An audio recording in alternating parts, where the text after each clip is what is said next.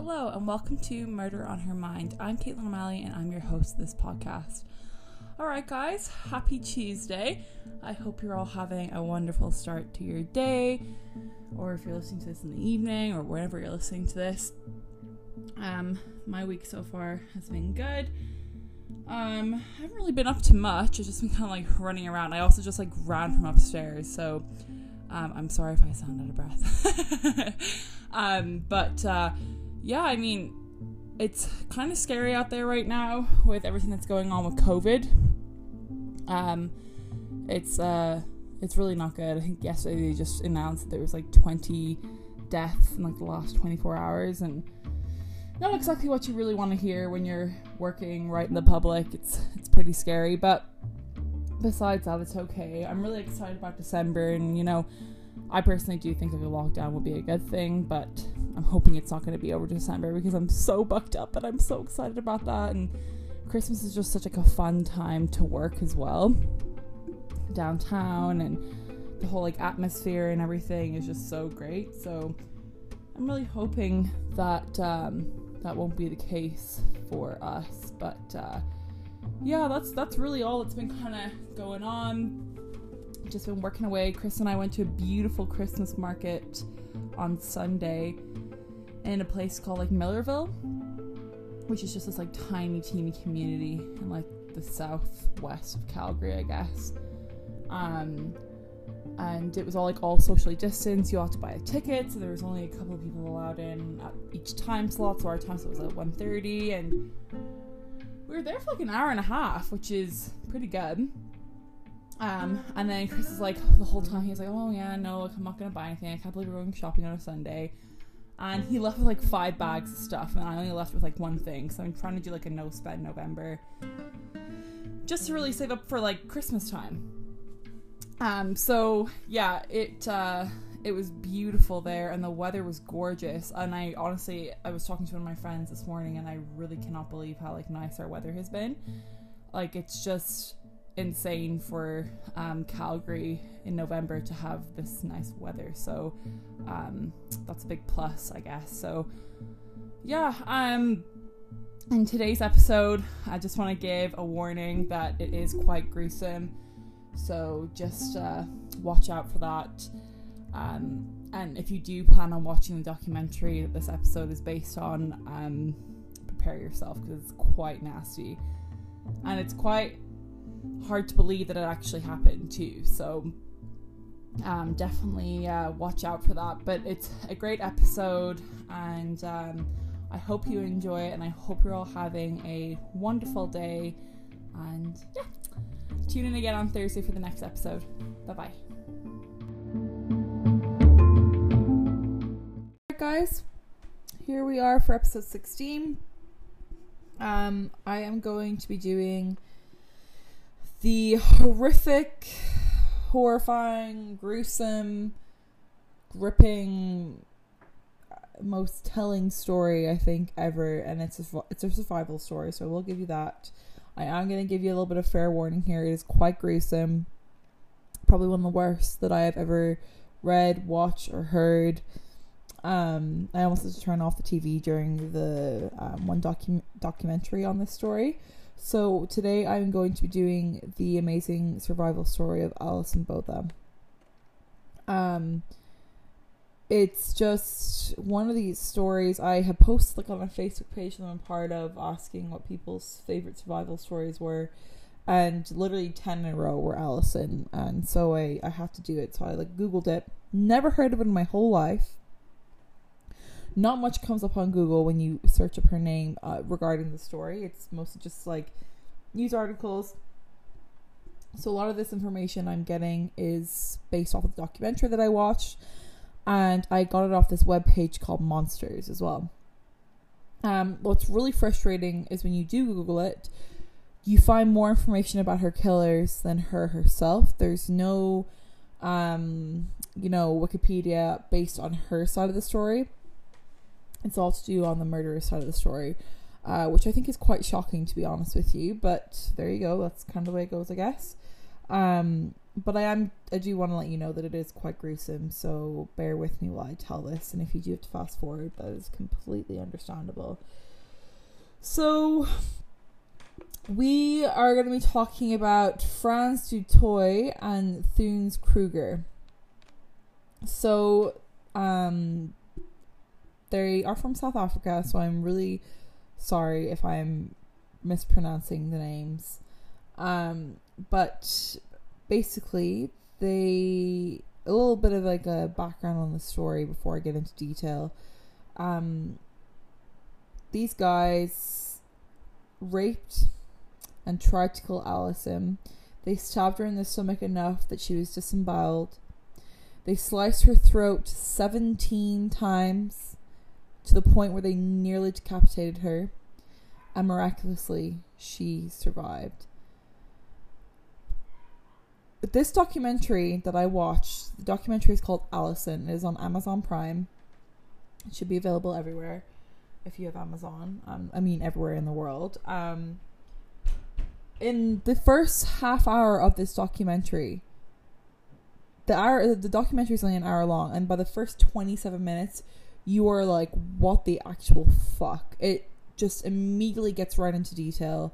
It's so well done. The reenactment isn't like cringy to the point where you're like, this is shit, I want to turn it off.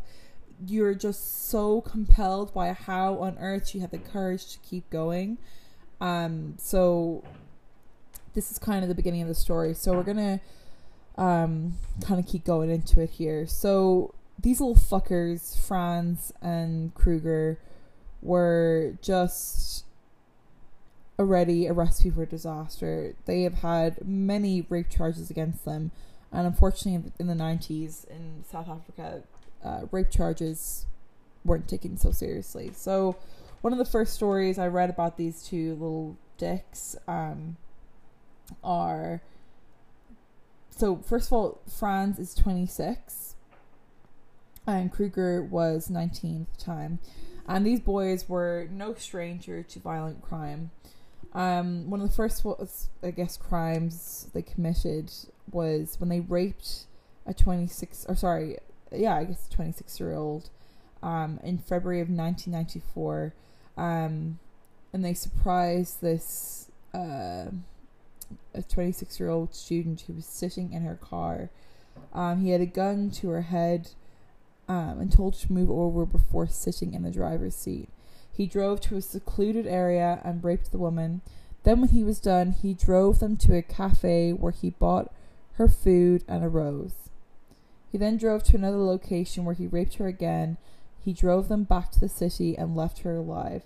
She reported the rape a week later when Frans was then arrested in March and released on bail. So this is just crazy that already this is one of the first stories that come up when you hear this guy was just let out on bail. Then after that, on December 4th of 1994, only a few months later down the road, this is just so crazy to me, he approached a 21-year-old woman who was 3 months pregnant at the time.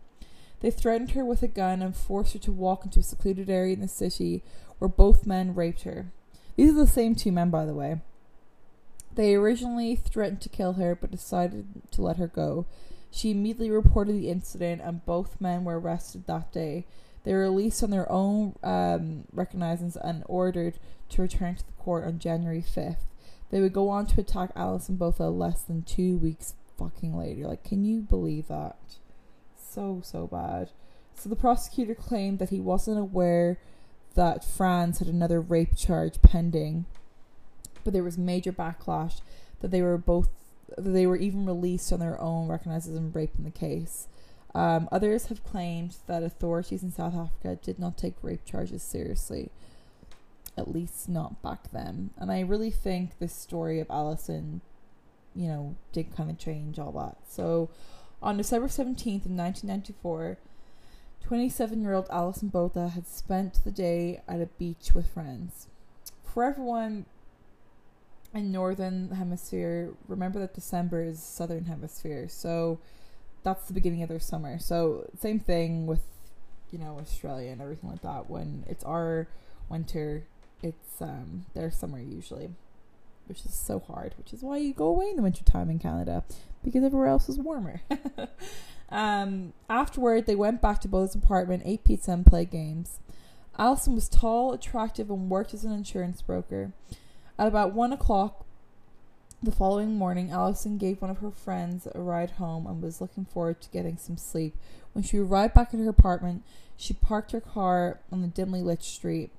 So, where she usually had parked her car, that spot was taken, so she had to park further down the road from where she usually parked. And, you know, that was kind of different for her. She thought that was quite strange. So,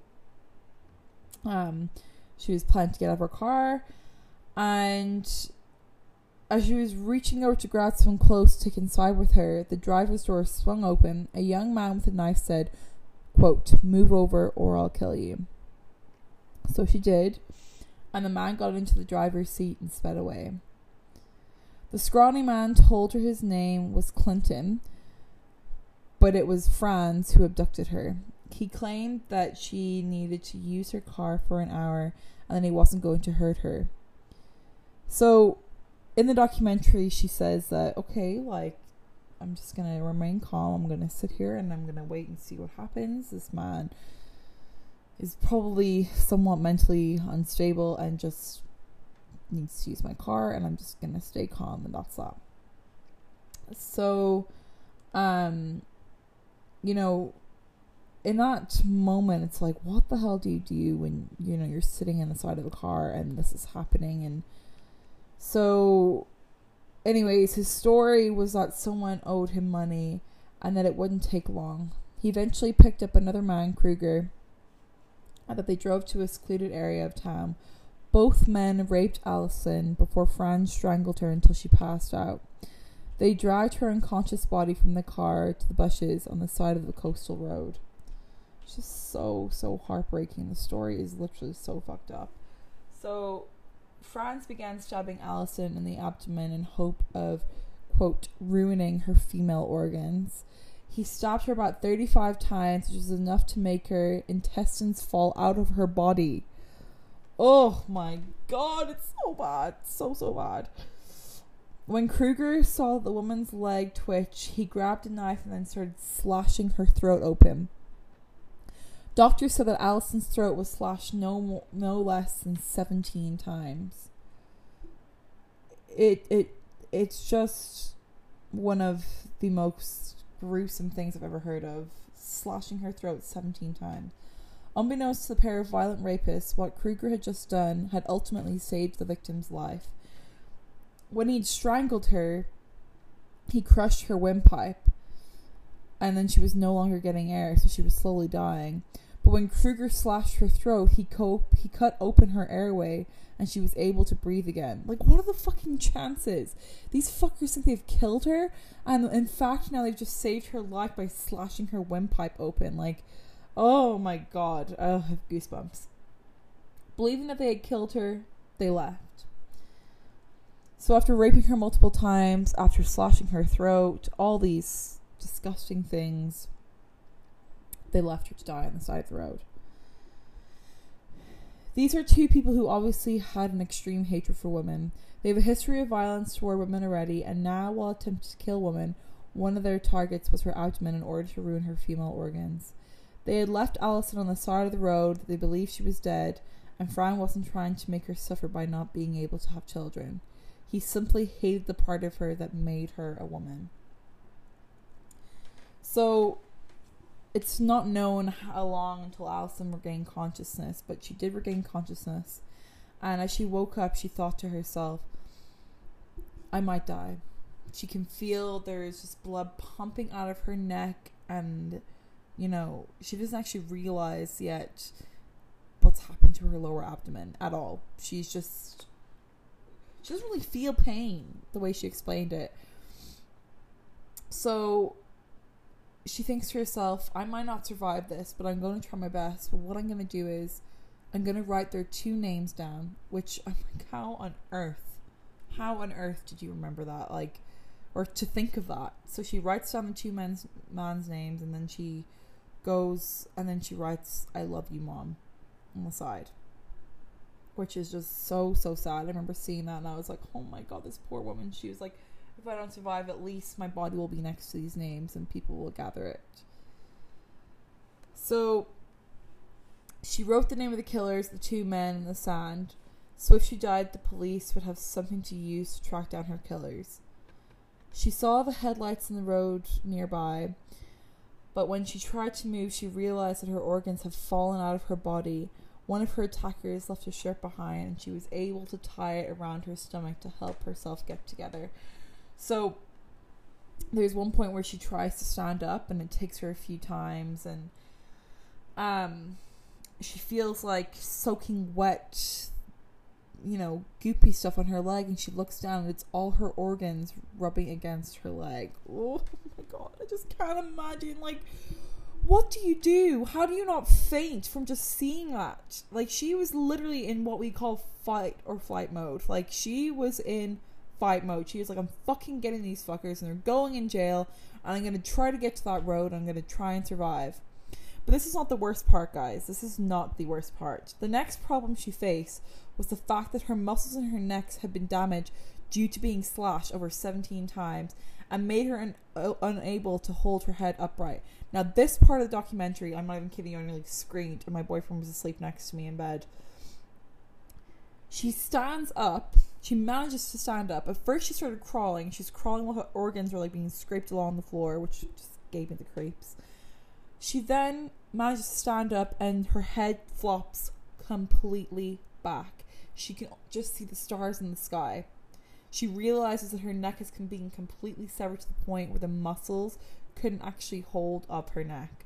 Oh god, I'm getting so creeped out even right now talking about it. And what they do in the documentaries, that is just so fucked up. In the documentary, they're doing it from the standpoint of her eyes. And next thing, she stands up and her eyes just start rolling back until she's staring at the sky. And then she explains, Alison's telling the story the whole time through the documentary, that her neck had been fucking severed to the point where she couldn't actually hold it upright. So she could reach up and hold her head straight, but she let go. Her head would involuntarily flop backwards. So with one hand cradling her exposed intestines,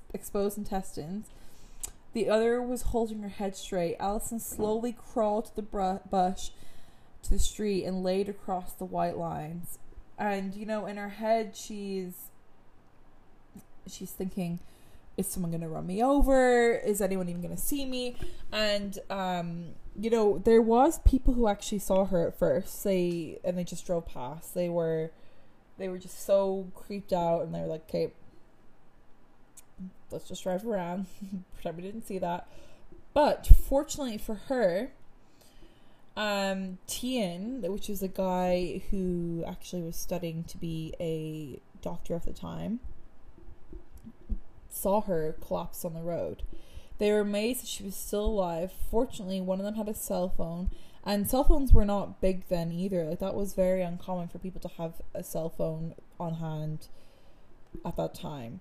So they knew they needed to get an ambulance there fast as possible. Tien knew that he couldn't let the woman fall asleep, so continued to talk to her, telling her calmly to breathe.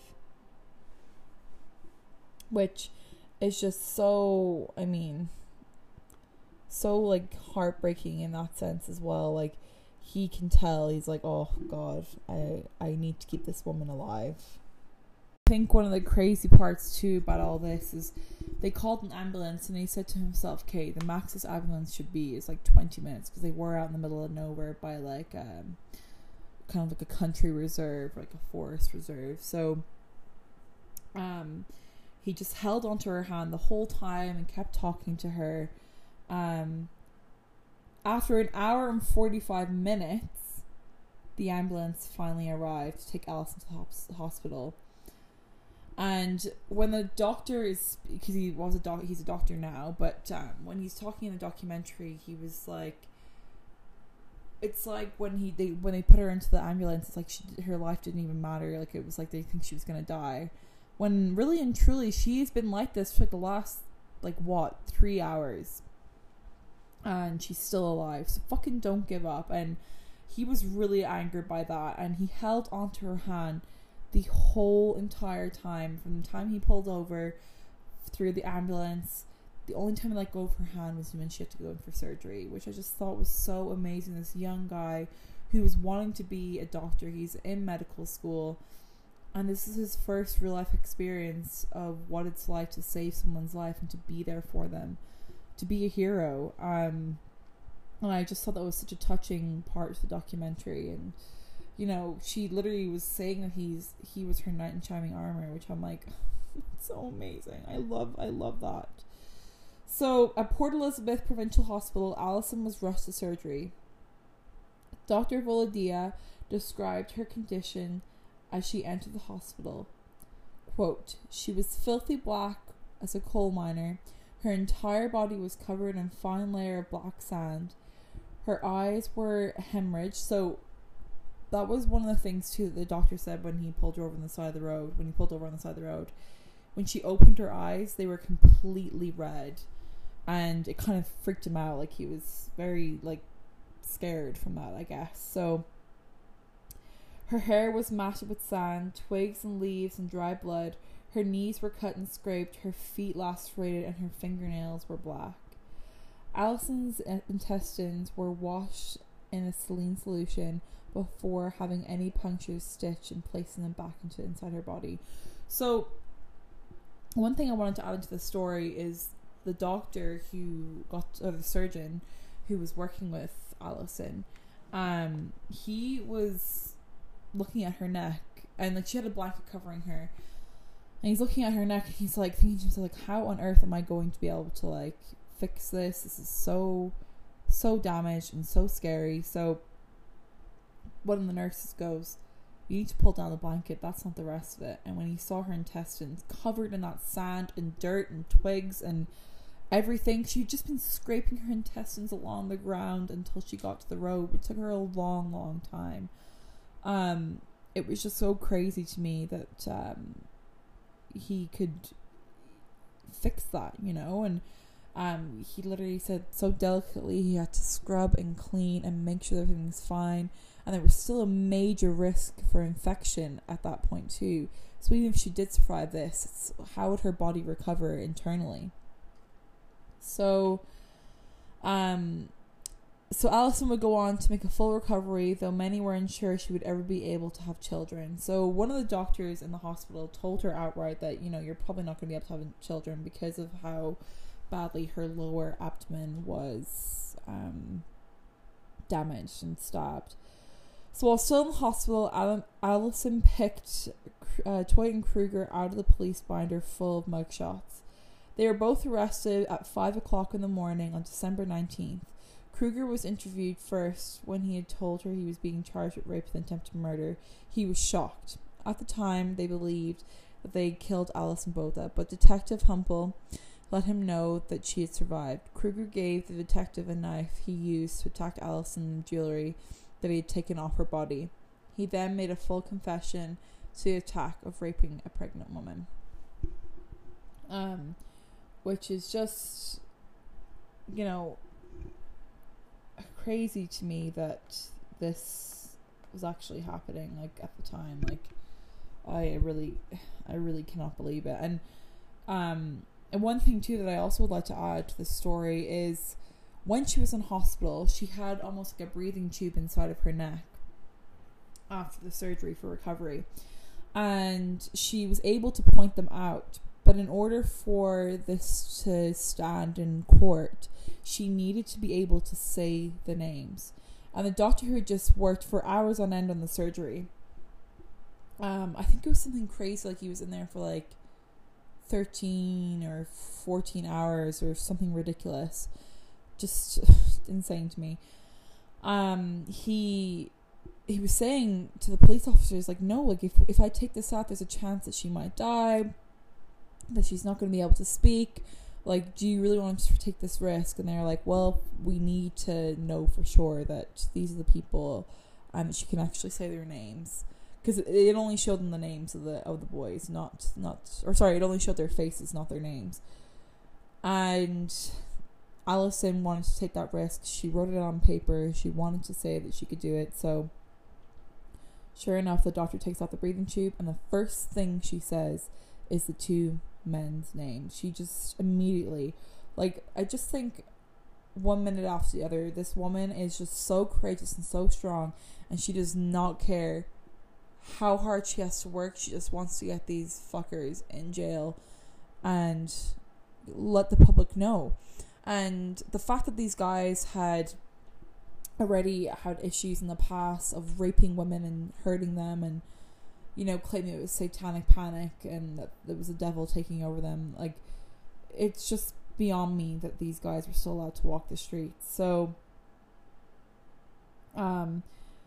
he also confessed the rape and attempted murder of Allison. Detective Humpel said they showed no remorse and explained that they were going to find another girl. The next day, they would have raped and thrown off a bridge. So sad.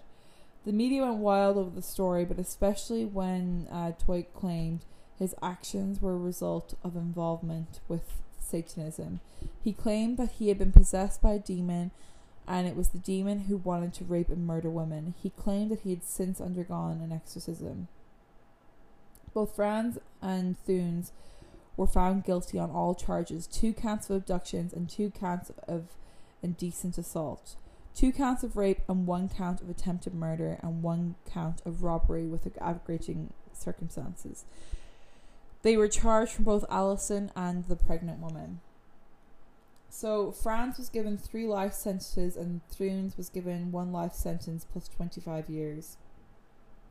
The judge asked that a note be placed in both their files that the authorities know that the judge wanted them to remain in prison for the rest of their lives, which is exactly where they should be.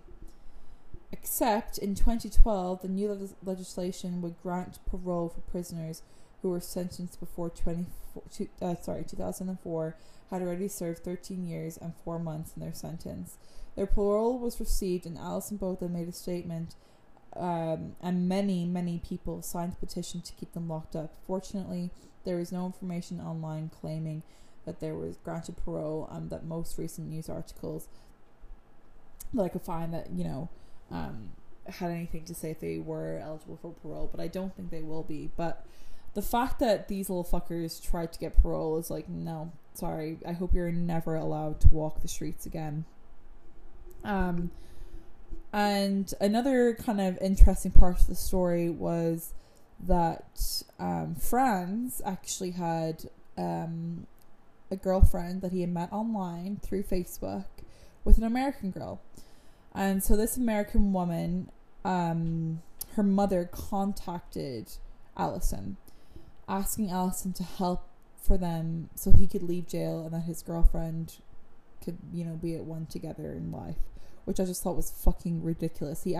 She actually contacted Allison, who had been raped, attempted to be murdered by these men, and this woman is like trying to hook her daughter up with this fucking psycho in jail.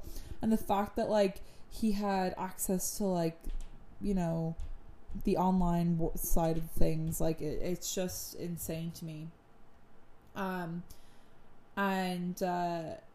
He really wanted to be interviewed in this documentary as well, the Allison documentary. And he also asked that if he was in it, could he get a portion of the money that she was getting from all these bucks and all these interviews. And just, what a fucking character, you know? Like, I really could not believe that was the case. He was trying to, like, get all this money out of this poor woman. And yeah, so in 2015, they were trying to get parole.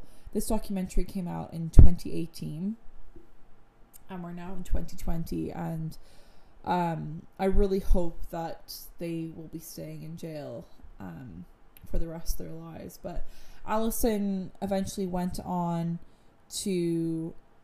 She moved in with her mother because her mother needed to, like, look after her, and she had still, like, a lot of, like, wounds and stuff that needed to be healed and dressed and all that stuff. So she did move in back with her mother and everything. So that was, I think, good for the both of them.